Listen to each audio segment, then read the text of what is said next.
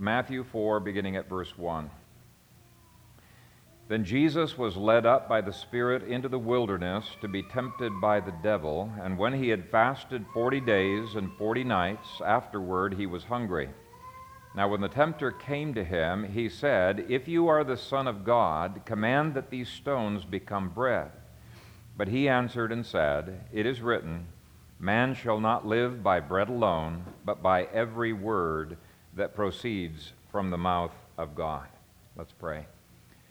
Father God, we thank you for your scriptures. They are such an encouragement. We love the promises in your word. We love the instructions for science. We love every aspect of how your word is a lamp unto our feet. And we pray that as we dig into this passage, that our hearts would be stirred up not only to adore you for all of your goodness and your wisdom and your generosity to us, but we would also be motivated to look deeply into your word as a paradigm for life. And so we pray for the anointing of your Holy Spirit upon my speaking as well as upon our hearing hearts. And we pray it in the strong name of Jesus Christ, our Lord and Savior. Amen. People tend to live only to the height of where their vision is. And so if you're not convinced that God is going to make the nations live according to God's law again, you're probably not going to strive that hard to make a difference to that end. If you're not convinced that the Bible speaks about science, you're probably not going to notice where the Bible speaks to that subject because you're not looking for it. Our vision tends to limit how we live. It tends to limit how we think. It's one of the reasons why I think dads don't notice the kid that's screaming across the way because their vision can be focused in so tightly on a narrow thing. Well, let me use an illustration on myself. I have to many times ask Kathy, would you please come over to the office? I know it's here, but I cannot find it.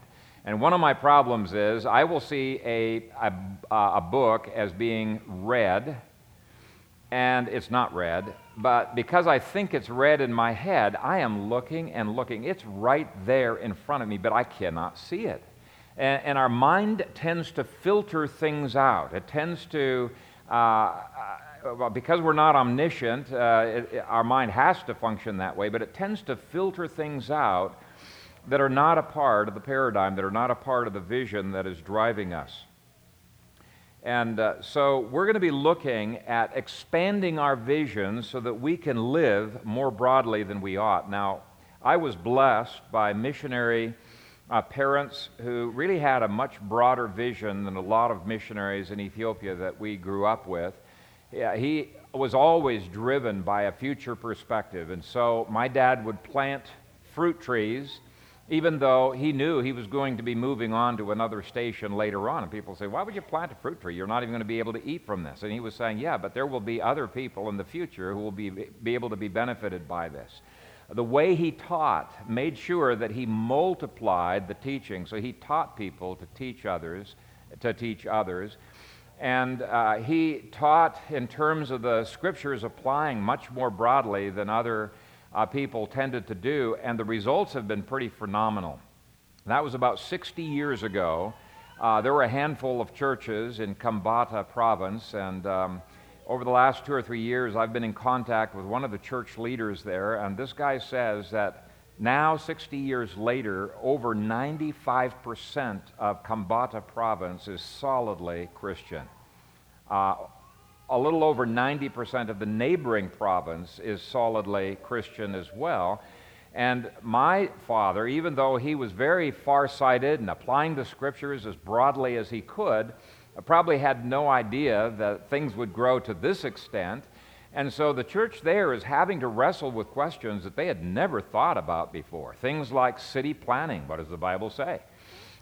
Things like, what are the limits of civil government? What are the limits of church government? And if you were a missionary, would you be able to give answers to people who queried you on things like that? Could you answer their questions on why female circumcision is wrong? or why it's really not a good health thing to be pulling the uvula out of your kid's throat by a thread that's tied around it. That's a practice that's frequently done in some of those Ethiopian tribes. Could you give them answers from the Bible? Now, my dad was teaching from the Scripture. He had gotten the churches there to the point where they were going to forbid female circumcision, which is an abominable practice that has caused many deaths for women down through the years, and it's still being practiced, especially in Muslim countries, something you need to be aware of and be in opposition to.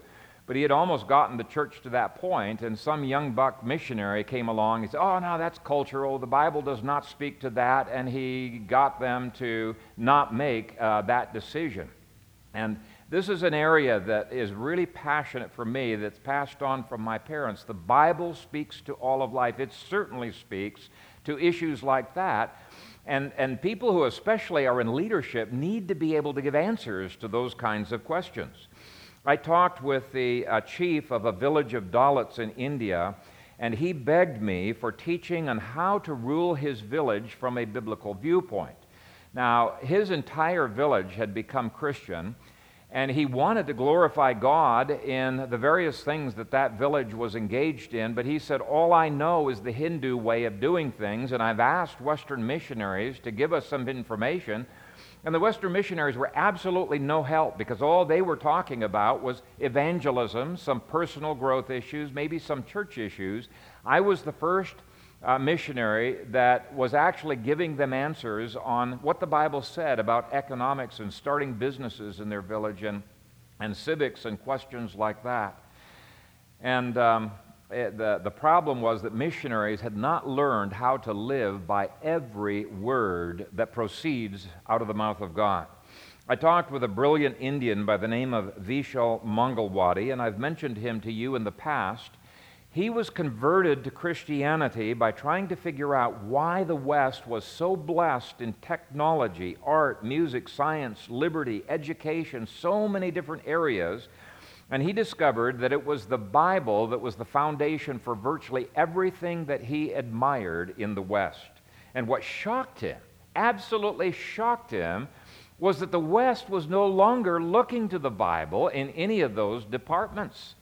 When he came to the West, he was troubled and saddened that Christians hardly applied the Bible to anything. He was shocked to find out pastors didn't even know the Bible did apply to science and music and so many other disciplines. And he predicts that we are going to be losing the amazing fruits, the beautiful fruits of Western civilization, unless we get back to the roots of the Bible. And he's written a fabulous book on how the Bible really is what? Not Christianity, because Christianity was not always consistent with the Bible, but when they were willing to take the Bible seriously, that it had produced these wonderful fruits. Now, he's talked to many church leaders about this, but they're not interested in sola scriptura. And so he said that the sun is setting on the west because we are no longer living by every word that proceeds out of the mouth of God. It's really sad that it's a third world scholar that has to rebuke the church of the West. Now, what about ordinary day-to-day issues? When families need counseling, where do they typically go? Rarely do they go to the pastor who is schooled in the Bible for counseling. They go to a psychologist who is schooled in the wisdom of the world.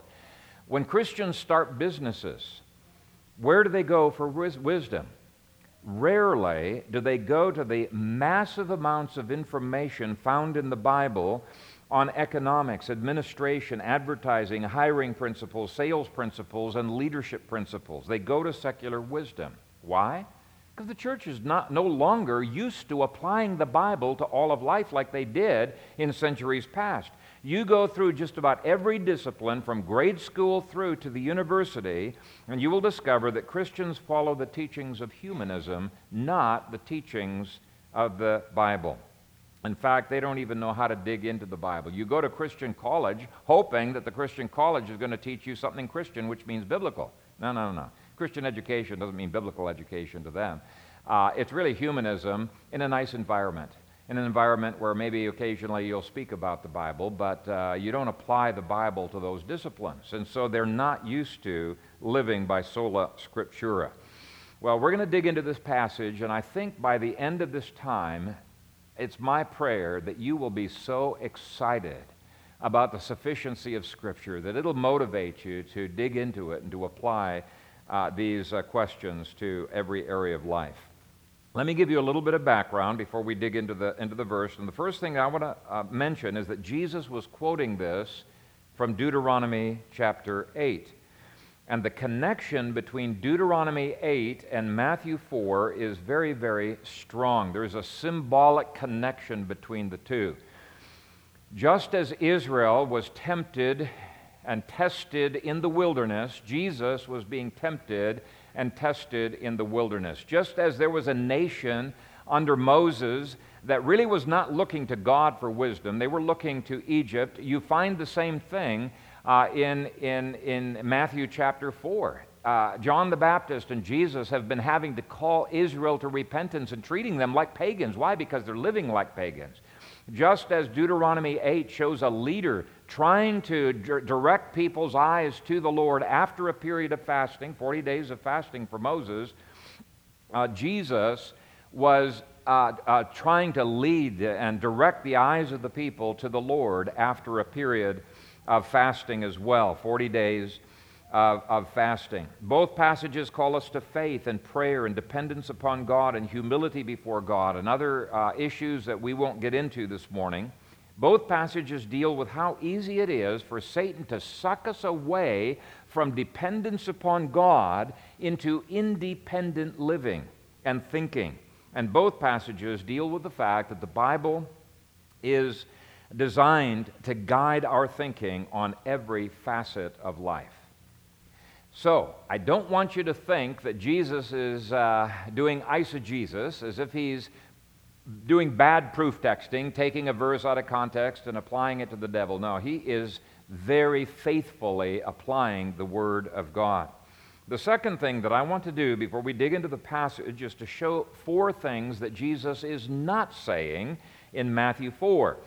Jesus is not saying that we can ignore the need for bread. I think the word alone implies the exact opposite. Man shall not live by bread alone implies we do need to live by bread, right? So when God had Israel fast in Deuteronomy 8, he was not denying that they needed bread. In fact, he commanded them to seek bread, and he promised to provide bread for them. What he was doing was he was testing whether they would have an absolute dependence upon him in every area of life, including eating and drinking. He commanded Israel to seek bread in his time and in his way. Okay, so Deuteronomy 8 makes it clear that even the issues of eating have to conform to Scripture. That's the point, I think, that Jesus was making. Secondly, Jesus is not saying that we don't need to make a living. I think that's implied by the alone as well. And certainly the context of Deuteronomy 8 mandated that Israel work hard to make a living, to work to earn money for their families. Jesus spent the first 30 years of his life working as a carpenter. And if that carpentry was not important to God, he would not have had Jesus doing this, engaged in this way. If you remember, when Jesus was 12 years old, he told his parents, "I must be about my Father's business." And his Father's business is understanding the Word, applying the Word, but he goes back and he engages in carpentry, which means his carpentry was being about his Father's business, but it was always under the authority of the Word. And so there was no secular sacred divide in Jesus' life. And if you don't think that the Bible says much about carpentry, I've got in my file a paper that I can probably dig out and photocopy for you. It was done by a friend of mine up in Canada, and he was a teacher in a Christian school for carpentry, and it was all the different shop disciplines. So he wrote this paper. Wow, the Bible says a great deal about these kinds of trades. Whether we eat or drink or whatever we do, we're to do all to the glory of God. And the only way we know how to glorify God is in the Bible. So Jesus is not saying we don't need to make a living. We do. In fact, Scripture says, if a man work not, neither shall he eat. Thirdly, Jesus was not saying that God is uncaring about life. On the contrary, Deuteronomy 8 says that God cared very, very much about Israel, even though Satan was tempting them to think God didn't care about them. Otherwise, he would have been providing for their every whim and their every wish. If Israel would have reminded themselves of the incredible promises of God, they would have realized God cares about every facet of their life. The short period of fasting was simply a test of their faith, just as Jesus' testing was, his fasting in the wilderness was a test of his faith. Fourth, Jesus was not calling for escape from life into a monastery, as a couple of ancient commentaries have tried to make it out to be. The context of Deuteronomy 8 actually reiterates the dominion mandate. But unlike Adam and Eve, who tried to engage in the dominion mandate independently of God's will, our attempts must be firmly grounded in God's Word, and God's Word does speak to issues of stones that Satan was tempting him with, and bread, and every area of our dominion. So let's take our verse apart word by word. You don't need an outline. I didn't have time to put an outline for you. We're just going to look at it word by word and see what it does mean as a paradigm for our lives. The first word is but, and that immediately indicates that Jesus was contradicting the devil. Now, that's not a very polite thing to do in our pluralistic age, but it is imperative, absolutely imperative, that we do that if we are to see long-term change. I have met liberals here in Omaha and in other states who are quite happy with you telling them that you believe certain things. Oh, that's great. You know, they affirm you, even if you're weird in your beliefs. Oh, that's good for you, you know. And that can be true for you, that's good for you, but this is true for me, and this is good for me. Where they get angry, where they get irate is not when you tell the truth, it's when you say, but what you are believing is false. That is antithesis. And it's that but that enables you to begin penetrating into culture. Years ago, Francis Schaeffer was warning the evangelical church that they would lose the culture battles if they did not start maintaining absolute antithesis. Now, antithesis is a sharp, clearly demarked line, no fuzzy gray areas, a sharp line between truth and falsehood, between A and non-A, between right and wrong, between light and darkness. Okay? We have lost the battle because postmodern thinking has infected the church. Postmodernism rejects antithesis. Now, Schaeffer pointed out, you have not fully defended the truth if the only thing you're willing to say is what you believe, what is true. You must also deny the truth of the opposite. You must oppose falsehood, and that right now is not politically correct. That's what's going to get you into trouble, is doing what Jesus did. Anyway, Francis Schaeffer said, to the extent that anyone gives up the mentality of antithesis, he has moved over to the other side, even if he still tries to defend orthodoxy or evangelicalism.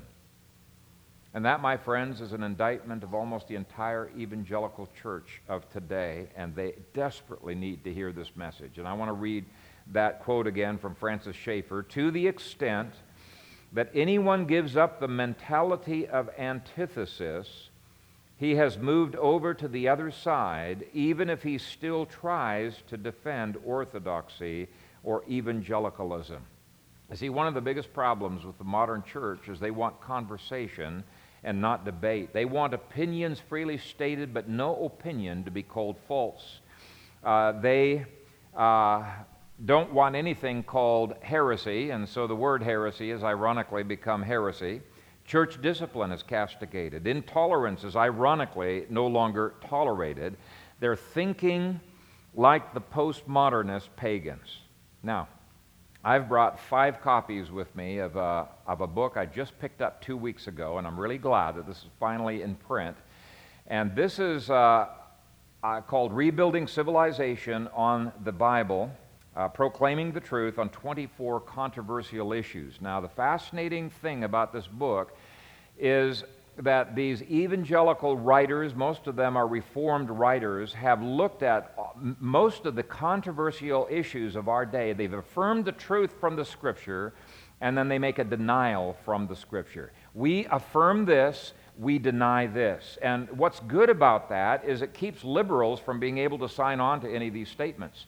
I've been in organizations where we've had fabulous doctrinal statements, and a huge multi-million dollar organization that I was on the board for several years. It was taken over by liberals because they were able to sign on to it with crossed fingers and just say, well, yeah, generally speaking, that's a good idea, a good paradigm. And what is really needed nowadays is not just affirmation of truth, but where we say, but we deny as a scurrilous doctrine from hell. Well, they don't say that in here, but that's what I would say. These other heresies, these other talks. That keeps liberals from having any wiggle room and being able to sign on to the documents, and it keeps evangelicals from pretending to be reformers when really they're cowards. They're not willing to have antithesis in their life. So I've put on the back table there 5 of these, and you can just give BB. We're just doing it, basically it costs $17 for those. I think that's a great paradigm for how to maintain this antithesis. Now, the second thing to notice is that Jesus had an answer to every one of Satan's temptations. Verse 4 says, but he answered and said. He had an answer. And it is critical that the church learn to find answers from God's Word, even in the simple areas of life. Would you be able to give an answer to your son or figure out how to dig out an answer when your son asks you, hey, Dad, can I wear a necklace? Now, you may have prejudices one way or the other on that question, but would you be able to give him an answer, at least say, let's study this out. Let's get out a concordance. Let's look at how to study. If you don't know how to do your own inductive study, talk to me. I'd be happy over a period of 2, 3, 4 weeks to show you step by step how you dig out questions like that. Joel actually years ago brought up that question to me when he was a kid, and I was surprised by the answers that the Bible gave. Well, there's other questions. Do you know whether it is biblical or not for your daughters to wear makeup? And if you think it's biblical for them to wear makeup, do you know how to instruct your daughter on exactly how to do it in an appropriate way and where the accent should be and how makeup can point and direct, and even how you clothe yourself can point and direct attention to the face versus to other parts of the body? Do you have a biblical philosophy of modesty and of makeup and some of these different things? On the makeup question, I've got a BB booklet you can download, and it'll give you at least a jump start on thinking through some of those kinds of questions. Can you help your son to stop his poor purchasing choices by teaching him the 26 principles of resistance to salesman techniques and strategies that are found in Genesis chapter 3? And you may not have realized that Genesis 3 even talks about that. Satan is a brilliant strategist. He is a brilliant salesman.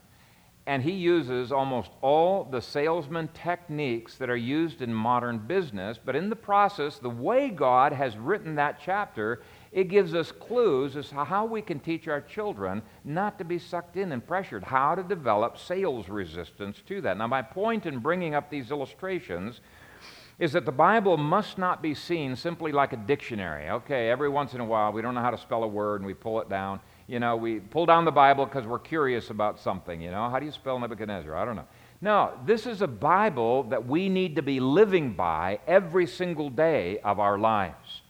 Now, I'm an academic, and so I use the Bible in ways that maybe you're not called to do.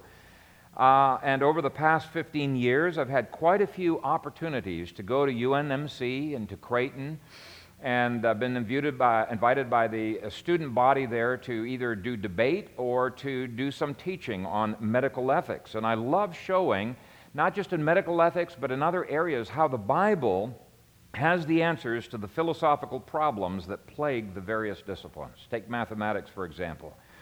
There are huge debates between the mathematical schools of logicism, intuitionism, formalism, predicativism, and Platonism. All of them have been stymied in being able to prove the truthfulness of mathematics. Now, some people say, well, who cares? I just use math and it works, right? And that's true. We peons use it because it works. But could you prove that it worked if push came to shove? Well, if you had been digging into the Scripture for answers like Jesus had been digging into the Scriptures, I think you would be able to demonstrate that the Bible shows the foundation for mathematics, because it gives all the axioms for mathematics, but it also interprets mathematics. It gives a worldview framework within which to understand it, how to use it in godly ways. It gives philosophical answers to some of the mathematical problems, like Ben Asserif's epistemological problem. And I've got an article I can send to you by Vern Poythress. That's a marvelous introduction to a biblical philosophy of mathematics in areas most Christians haven't even thought through. James Nichols got a wonderful book on mathematics, Is the Bible Silent? And I won't bore you with all of the details, but the Bible gives answers to the perplexing problems in every academic discipline by having an omniscient creator infallibly revealing the axioms for life, giving a worldview framework within which they make sense. It also helps us to answer any ethical questions that may come up.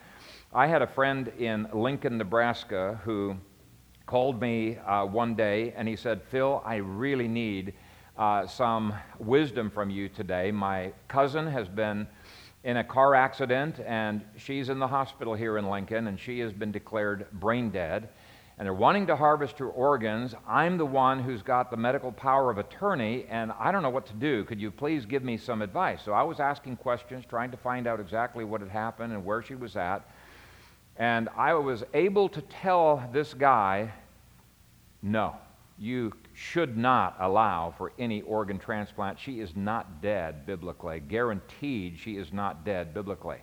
So I walked him through all of the biblical principles on how the Bible defines death and some of the other ethical principles in there. Well, the end of the story, to make a long story short, is a week later, she was up walking around as healthy as could be. Here's a brain dead person. They're going to harvest her organs, and now she's walking around brain dead. Now, if I had not already studied these principles from the Scripture to be able to give an ethical answer on something that could happen to any one of your relatives, that lady probably would be dead, really dead, not just brain dead, okay? And so we need to look to the Scripture, and the Scripture does give medical answers on which organ transplants are legitimate and which ones are not, and what are the criterion for death. It's certainly not brain death. It gives answers on fertility studies, assisted suicide, and many other medical questions. And I believe that many pastors and many leaders do not dig into the Bible to find these kinds of answers because they're really not convinced that 2 Peter chapter 1 is true when it says that the Bible gives to us all things that pertain to life and godliness. Not just ethics, but life and godliness. They're not convinced that that is really true.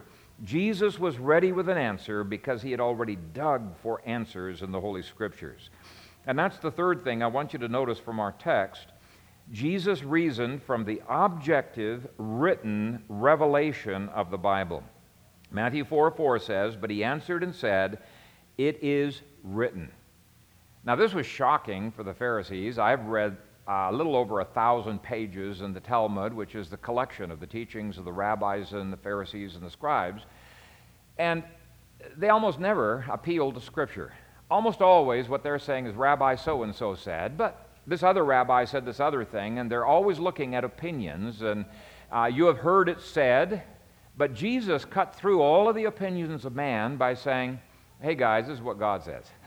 Okay, let's settle it once and for all. It is written. He was able to reason from the Bible, and the Bible must be our axiomatic starting point for every area of life.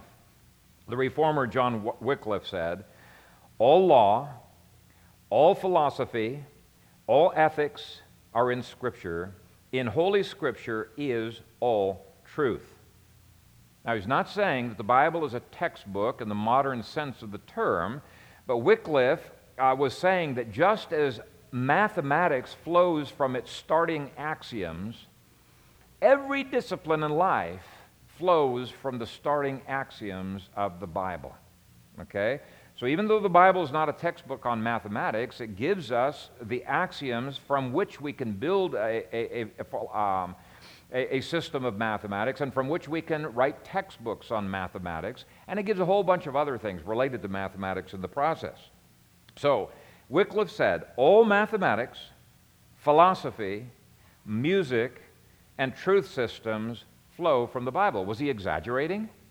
Is he just a nutcase? What's going on there? I do not think that he was exaggerating at all. I've been reading some of the most recent research on the biblical foundations of Western music. This is fascinating stuff for me.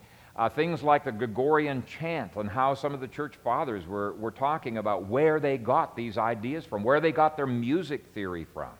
It's been all very carefully preserved in the text of the Hebrew and the diacritical marks of the Hebrew. Now, these marks show not only the notes, and that's very clear, that's just slam dunk, but it also shows the harmony, and it shows variety in tempo and scales. So they're not just using the diatonic scale that predominates in the Psalms, but they had other scales that were divinely given that show that there's experimentation in music. And the marks show the meter, sometimes 5/4 meters, sometimes 4/4, and there's other meters that are out there. Josephus speaks of the different meters, and he lists the meters that were written by David. Now, a lot of critics nowadays, they look at this newest research and they say that can't possibly be because the diacritical marks and the vowel points did not come into existence until the 9th century AD. Well, I've got some irrefutable evidence that that is not the case and that the reformers were right when they said that these vowel points and these diacritical marks go back to Ezra. When they came back from the exile, a lot of the people didn't speak Hebrew as well as they should. And in order for them to be able to know exactly what every word, how it was pronounced, and in order to distinguish some of the corrupt texts that the Samaritans had developed from the true text, that he came up with the new square Hebrew text with the vowel points, with the diacritical marks. And the reason I have irrefutable evidence of this is we've got manuscripts that even liberals say predate Christ by 2 centuries that have these vowel points and diacritical marks. I tell you, in the next 50 years, all of this research is just going to turn liberalism upside down. It's great. We're living in exciting times, brothers and sisters. It's really wonderful. But the point is, don't just assume that some of these older writers like, Usher, he had access to documents that have long since disappeared. But don't think these older writers are nutcases because they're coming up with radical ideas that we just don't understand. If you've never researched it, keep your mouth shut. Don't be cutting down people from the ages past who were brilliant people like John Owen, who said, yes, all of these diacritical marks and vowel points stem way back to Ezra and were put there by inspiration. Now, I will hasten to say, I've just begun my research on music, and some of it's a little bit above my head because I'm not rooted in music theory and some of those other things, and I'm looking at it and I'm thinking, okay, I'm going to have to run this past some people who have really studied music heavily. But it does make sense to me in terms of the philosophy that the Scripture sets forth. Let me quote from Luther. Martin Luther said about Scripture that it is, quote, in itself most certain, most easily understood, most plain, is its own interpreter, approving, judging, and illuminating all the statements of all men. Therefore, nothing except the divine words are to be the first principles, and that's a synonym. First principles is a synonym for axioms. He says there is therefore nothing except for the divine words are to be the first principles for Christians. All human words are conclusions drawn from them and must be brought back to them and approved by them. Well, I dare say there's hardly any Christians who live by that principle, but that was the Reformation principle. The Bible provides the axioms or the starting points or the presuppositions upon which all thought and research and planning and teaching should be based, tested, and evaluated. Now, the next word in the sentence is the word man. But he answered and said, "It is written, man shall not live by bread alone, but by every word that proceeds out of the mouth of God." I want you to notice he doesn't say, Israel shall not live by bread alone, but by every word that proceeds out of the mouth of God. No, by using that word man or mankind, he is indicating that the paradigm he is about to share with us is a paradigm that was intended for us, and that's so important to understand. You see, in all of the debates over God's case laws, people get distracted in trying to figure out which of these case laws are moral laws that apply to all mankind and which ones are ceremonial laws that only apply to Israel. Now, that is an important question to decide because we're not under the ceremonial law as a moral, ethical imperative. So we do need to figure that question out. But let me tell you, brothers and sisters, ethics is only a small part of life. God hasn't given a lot of commands. How many commands did he give to Adam? Don't eat from that tree. You can eat from anything you want. Okay, maximum liberty. So ethics really is only a part of life.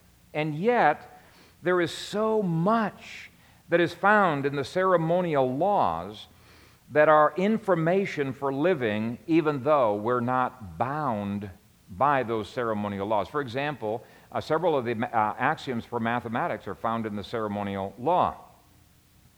Without the ceremonial law, you would not have a sufficient foundation for truth. And if you like classical geometry, wow, you'll have a heyday studying the tabernacle and the temple. And I used to read through those things and just think, oh man, I know I need to read this if I can honestly say I've read through the Bible in a year.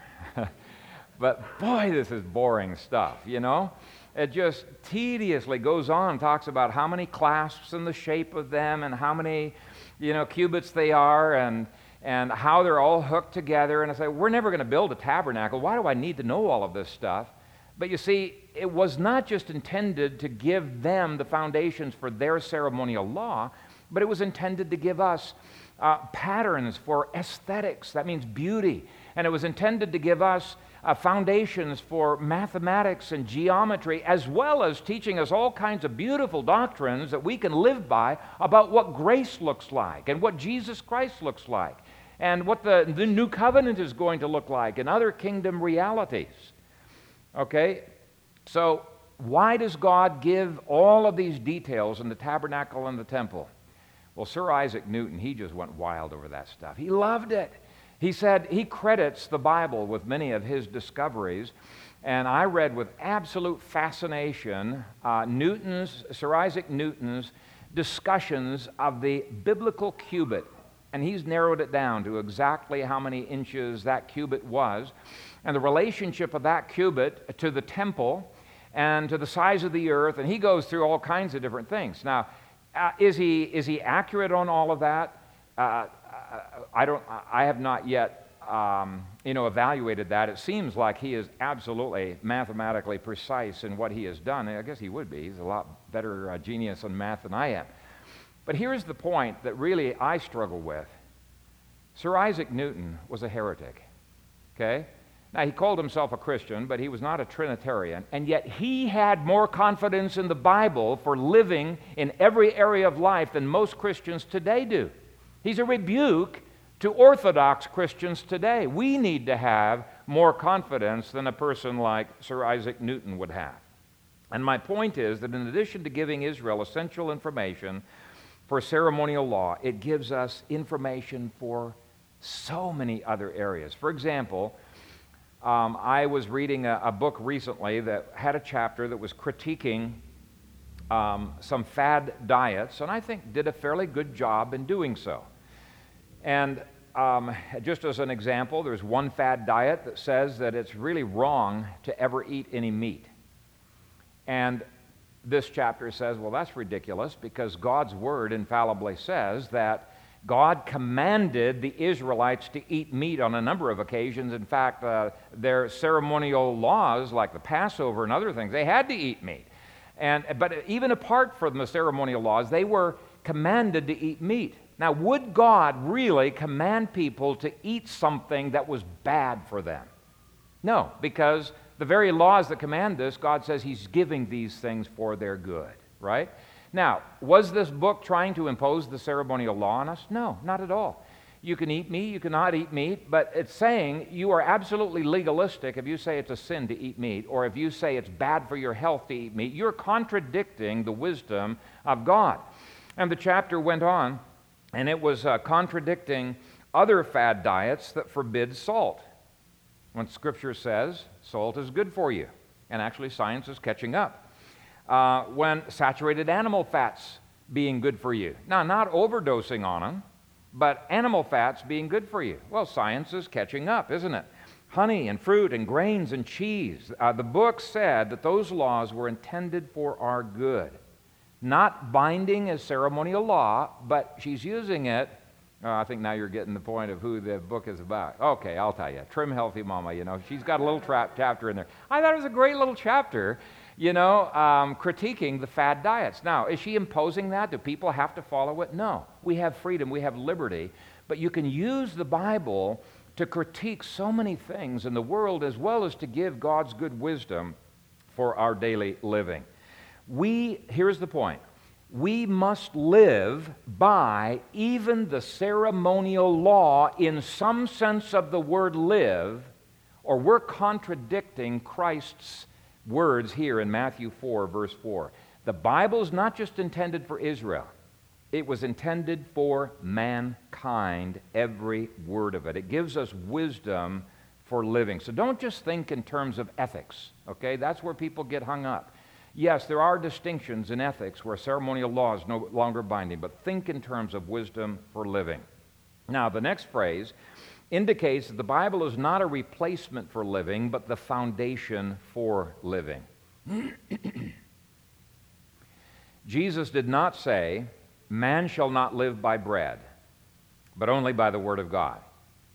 That would turn us into ivory tower theologians who would starve to death. That we should not look at it that way. Instead, Jesus wanted us living out the Scriptures by taking dominion and subduing planet Earth to His glory. So there's work to be done, and every bit of our dominion work must be captive to Scripture. The moment we exclude the Scriptures from things like rocks, like Satan was trying to do, and bread, or any other area of life, we have entered into the realm of humanism and independence, and of course that was the great temptation of Adam and Eve.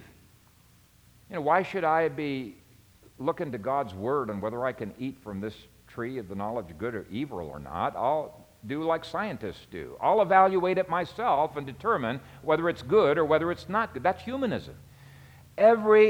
If Jesus said that He did not do anything or say anything that was not in conformity with God's will, we cannot eat or do anything that is not in conformity with God's will. And so Jesus was making exactly the same point when He was hungry in the wilderness that Deuteronomy 8 was making when Israel was hungry in the wilderness.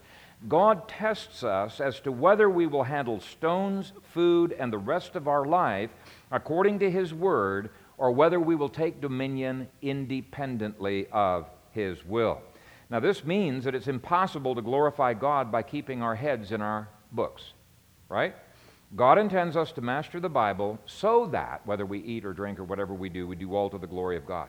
We've got to live out the Bible in science, in architecture, farming, chemistry, every area of life. We've got to have orthopraxy as well as orthodoxy. We've got to have godly living as well as godly thinking. Or as Jesus worded it, we're to love the Lord not just with our minds, but also with our souls, our hearts, our very strength. So He's not against the trades and taking dominion. No. He's just saying there's a deeper foundation. Now, the next word indicates that every word of Scripture is important. But He answered and said, it is written, man shall not live by bread alone, but by every word that proceeds from the mouth of God. So this is a call to live by the whole Bible, not just the New Testament. It's a call to live by every word of the Holy Scriptures. Now, I remember when I first began to realize that the church is just in the infancy stage of applying the Bible to all of life. I was at Covenant College, and I was furiously taking notes as fast as I could while my genius professor, Dr. J.C. Keister, was at the blackboard writing out the axioms of mathematics, just using ordinary exegesis up there on the blackboard. And he came to demonstrating the distributive law of addition as revealed by God. And the distributive law is that A times the quantity B plus C equals AB plus AC. Now, it's a pretty basic axiom. And the passages that he was using to demonstrate this law were boring passages. Very, very boring, okay? I had read these passages numerous times because I try to read through the Bible once a year, and I've done that for many, many years, and yet I'd never seen this obvious truth from mathematics. It only became obvious because he was now pointing it out to me. I had never seen it because I wasn't looking for it. You see, I began the sermon by saying that we tend to live only as high as our vision. We tend to live only as high as our vision, and our minds tend to filter out that kind of stuff. And just like the illustration of that book, I'm looking everywhere. I can't see it. Why? Because I'm looking for something red. Our minds tend to filter things out, and I think that's what's happening when we read the Bible and think the Bible really doesn't speak about science. It's not a textbook on math. It's not a textbook on these other things. And so we never see what the Bible has to say about it. Now, that was what happened with me, because in God's providence, I had been reading exactly the passage that he was using to demonstrate this axiom in my devotions the day before, okay? And the day before, to my shame, I was reading along and I was thinking, wow, that's bad grammar. That's very awkward. If God had been just communicating a story, he could have said it so much more elegantly and so much more simply. But when Dr. Keister was writing this axiom on the board, it was like, boom. I could all of a sudden realize it had to be written in exactly that awkward way, or we would not have had that axiom of mathematics. Well, from that time on, I began wondering, okay, what is my paradigm in my mind filtering out and keeping me from seeing in the Scripture? I began looking for other axioms in the Bible. And as a result of that one event, I began noticing all kinds of amazing things in the order of words, the selection of words, the repetition of words. Every word of the Bible is significant. In fact, Paul makes a big point about one letter of one word, and Jesus makes a big deal about the jots and tittles of a word, which many of the older writers believed was a reference to the vowels and the diacritical marks of the Old Testament. And it dawned on me, I had not been living by every word that proceeds out of the mouth of God. I just been living by the general meaning of strings of words that had been put together. But when Jesus builds the doctrine of the resurrection on the tense of a verb, Paul builds a doctrine on whether it is a singular or a plural word, and Paul later refutes feminism by the order of events in Genesis 2. I realized I better take that word every a little bit more seriously than I have been taking it in the past. We are to live by every word in the Bible, and when we have faith that every word counts, we're going to start seeing all kinds of new things. Like a team of logicians began seeing, whoa, the Bible's almost like a textbook of logic. You see, they see logic everywhere, and they're developing a book that I can hardly wait till it gets printed. It's a detailed, in-depth book on multiple levels of logic that we can learn. Now, I've got lower-level logic, an entire logic 3-credit-hour course that was taught never deviating from the Bible. Entire logic course. Now, I think that could be hugely improved upon, and I think it will be in years to come. But when we have a confidence that God makes every word count, we're going to start seeing axioms for biology. And actually, you'll see a lot more than axioms You'll see interpretation and worldview issues and principles that'll keep you from wandering down this dead-end road and wasting millions and millions of dollars, because the Bible says, that's a dead end. Don't even go with your research there. Go with your research maybe in some of these areas. It will save us money. It'll save us time. And I first began seeing some of these things at the same school that Dr. J.C. Keister taught at. It was probably the same year. I was sitting in a biology class, and Covenant College was so much better back then than it is right now. But there were professors who really were striving to teach the Bible and apply it to life. But anyway, Dr. Lothers, another gracious, wonderful individual, he showed the brilliant purpose of God's taxonomy of creatures and how it contrasts with the current evolutionary taxonomy. You know the taxonomies everybody has in their Christian textbooks? Did you realize they're all evolutionary? They are. And it's good to know what the evolutionists believe, but why does God use the taxonomy that He gave to us? And there is a legitimate variety of taxonomies, just like scales, in music. But anyway, he gave some very interesting insights into biology based on that taxonomy, and I could go on and pointing to things that most Christians completely ignore. The fact that we are not even remotely living by every word that proceeds out of the mouth of God shows to me that we are living in the infancy of the church. I do not think we are at the end of history. My view is that every time the word last days occurs, it's referring to the last days of the Old Covenant leading up to 70 A.D. We're not in the last days of the Old Covenant, and I wouldn't be surprised if we have 100,000 years of history ahead of us, maybe even more, who knows. But, you look at the Old Testament, and even in the historical books that you should take literally, nobody takes them literally. They always go to the symbolic book of Revelation and talk about the 1,000 years that is there.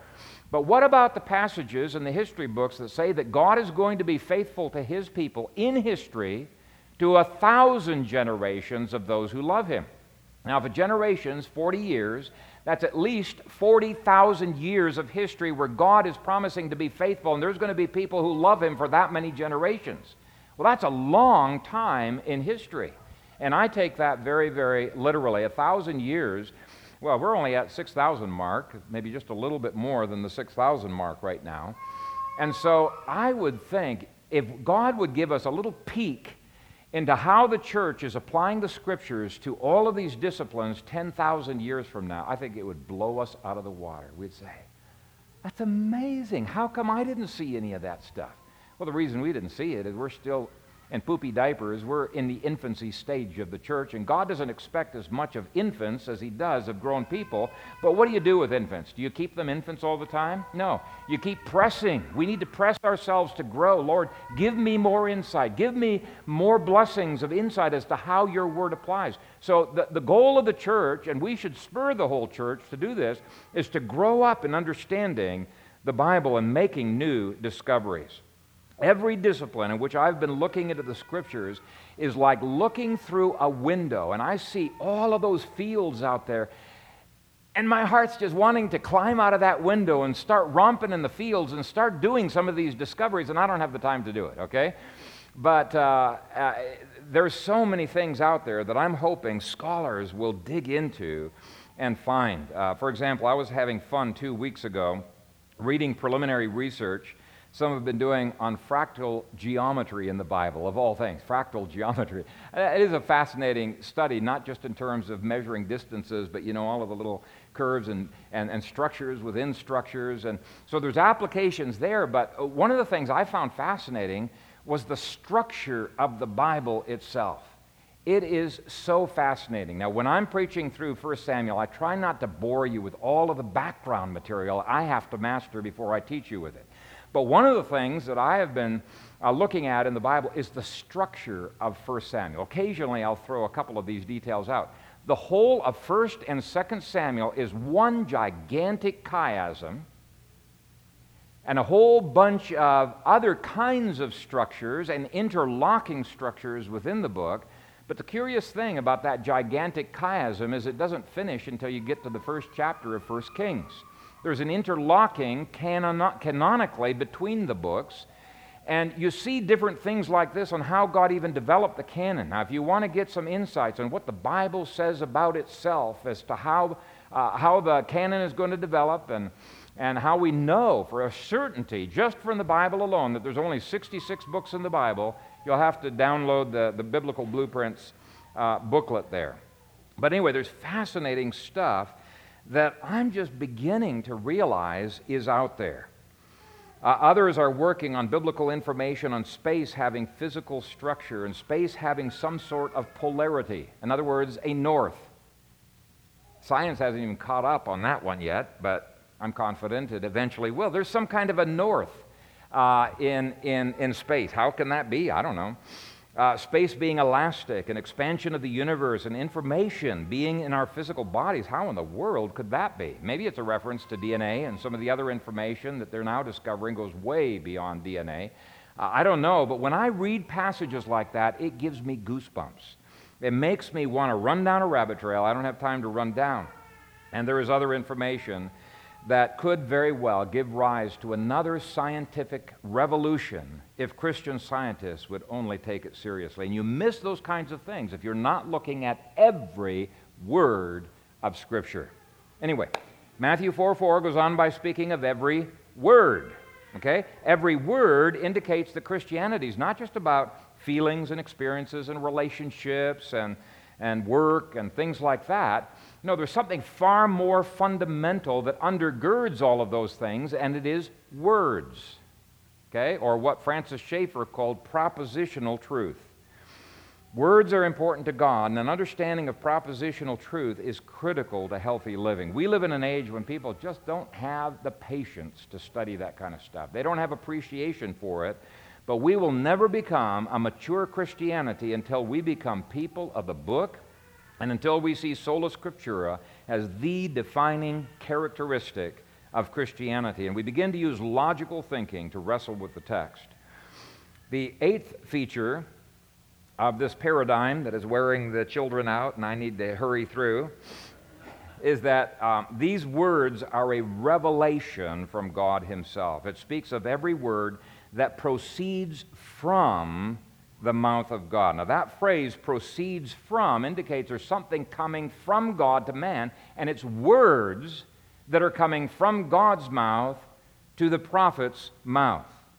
And this deals with epistemology, which is just a $10 word meaning how do we know that we know that we know, okay?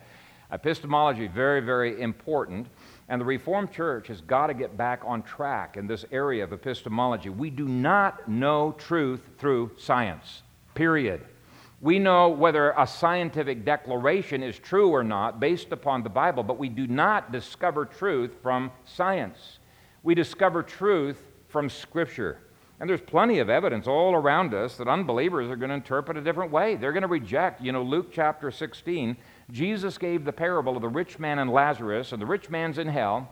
He's looking up to paradise. He sees Abraham, and he says, "Please, Abraham, bring Lazarus back from the dead to my brothers so that they don't come here." He's basically saying, I want you to show evidence of the afterlife to my brothers who are still living, and then they will believe and they won't come here. And he thought evidence could save them. But Jesus relates this.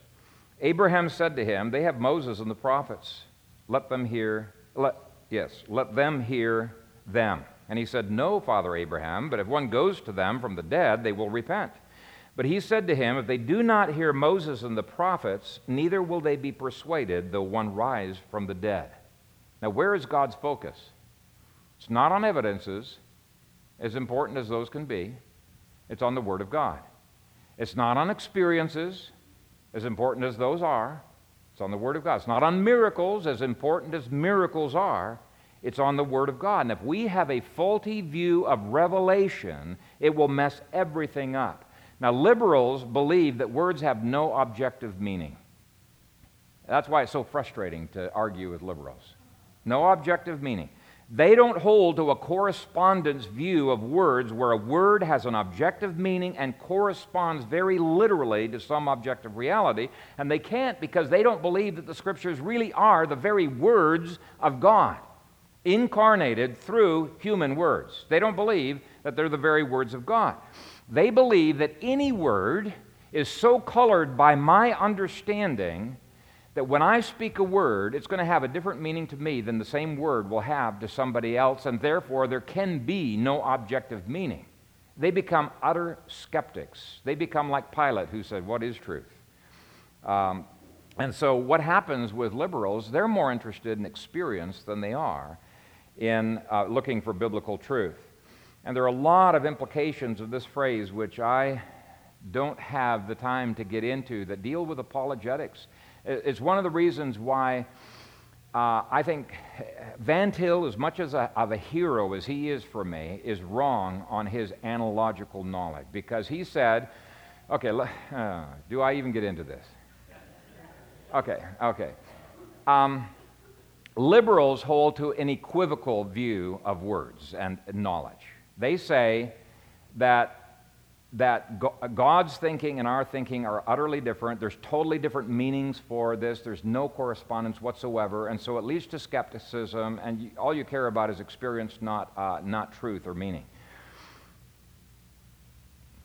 Guys like me, and historically they held to this as well until Thomas Aquinas,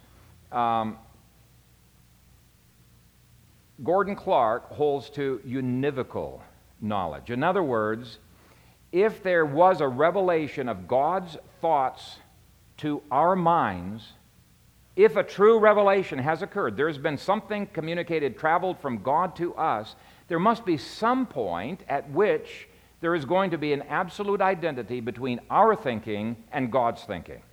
Okay, that's univocal knowledge. It's not saying we're going to think exactly like God will, because God knows a chair, not only in terms of all of the molecular structure, he knows everything in contrast to everything that it is not. In other words, he's omniscient, so he's going to know that in a much more thorough way than I will.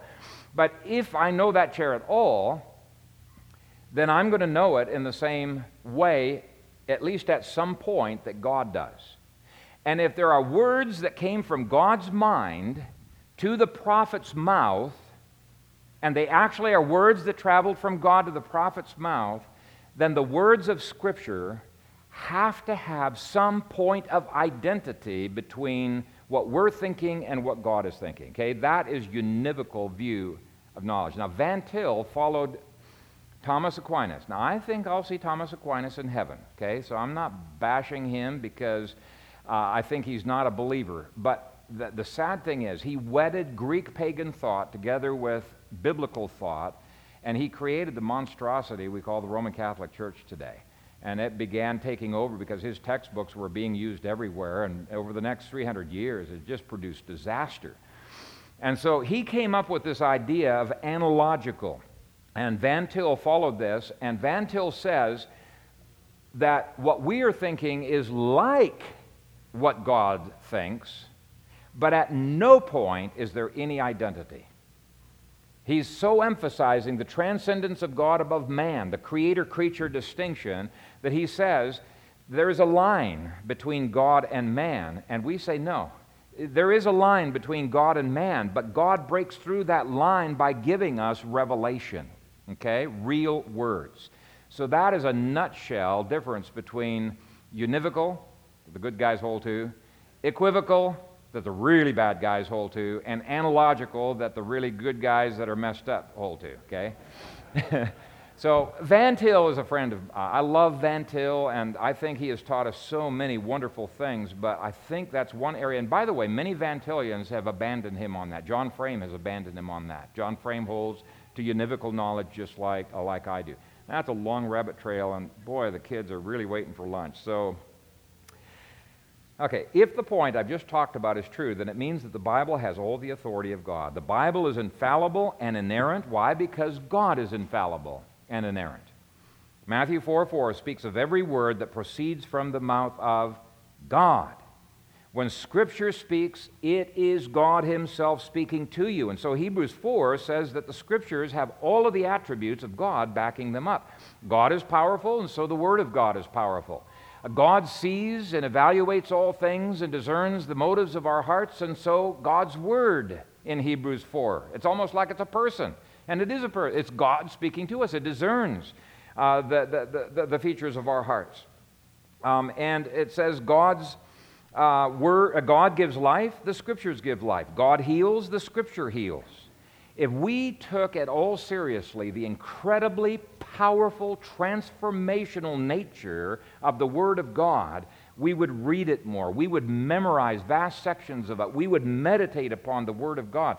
And BB has a little booklet that was edited by, I forget who wrote it, but it was edited by Michael Elliott, that really helps you to memorize entire books of the Bible, extended chapters from the Scripture. It's a very helpful book. And it's possible to do that, by the way, if you just take some time. How precious is God's Word to you? Proverbs says you need to treat it as more precious than silver and gold. Now, most of us work 40 hours a week to get silver and gold, right? Well, FRNs. I'd rather get silver and gold. But anyway, we work 40 hours a week or more to do that. Some of us work 60, 70, 80 hours a week. But maybe you ought to quit being workaholics. But we balk at the idea of spending half an hour a day in memorizing and meditating on Scripture. Are we really treating Scripture as more precious than silver and gold? In the boarding school I went to, there were a lot of things that I fault it for, but there were a lot of good things that they did there as well. One of the good things that they did is from the time I was in grade 1, every one of us kids had to spend the half hour immediately before breakfast memorizing Scripture. And we kids, all of us, we were memorizing not only topical verses, but we memorized entire books of the Bible. Memorized all of Ephesians, Philippians, James. There were all kinds of books that we were memorizing. And we were just ordinary kids, okay? But you get transformed. Your brain expands. I've told people who say, I can't memorize. And I say, well, how long have you tried to memorize? Well, I haven't, but I know I can't. Let me tell you something. Could you run a 5-mile marathon if you had not been working up to it? No. So why are we so foolish to think that we're going to be able to memorize without working up to it? You just keep working at it day after day after day, and it becomes easier. Some people say, I can't memorize. I just say, let me give you some techniques. And I want you to use these techniques, and don't worry about whether it actually sticks in your brain or not. Just use these techniques for half an hour, and lo and behold, when they do it, they've memorized.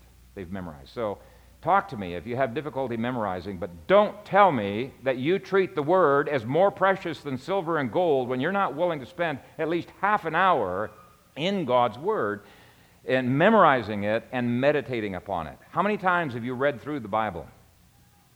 I've talked to Christians who have been Christians for 60 years. They have never once read through the Bible. Are they treating it as more precious than silver and gold?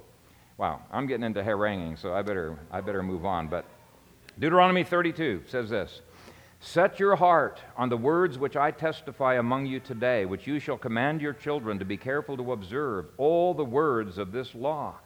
For it is not a futile thing for you, because it is your life. And let me repeat that, because it is your life. And by this word you shall prolong your days in the land which you cross over the Jordan to possess. Many people think they have a high view of Scripture because they believe in the inerrancy of the Bible. And I say, you got a very low view of Scripture because you're not in the Scripture every day. You're not meditating on the Word of God day and night. Deuteronomy 8 says that prosperity in living does not come from the abundance of things and of food. Satan hoped to tempt Jesus to think the opposite, to think it really is important. You know, food is more important.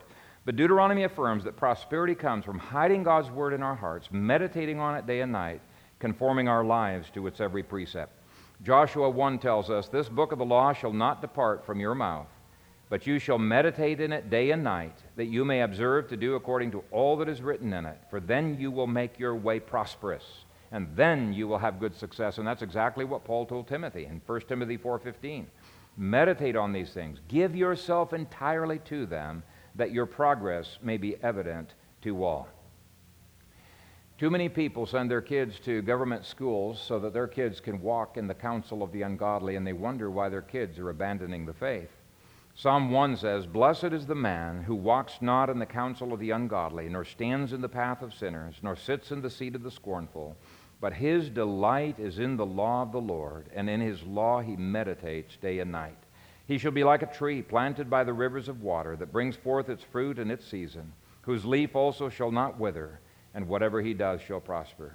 The ungodly are not so, but are like the chaff which the wind drives away. Therefore the ungodly shall not stand in the judgment, nor sinners in the congregation of the righteous. For the Lord knows the way of the righteous, but the way of the ungodly shall perish. Now I'm going to skip over some of what I've written here, but I would just say evangelicals today are actually far from valuing God's Word. They're embarrassed by God's Word.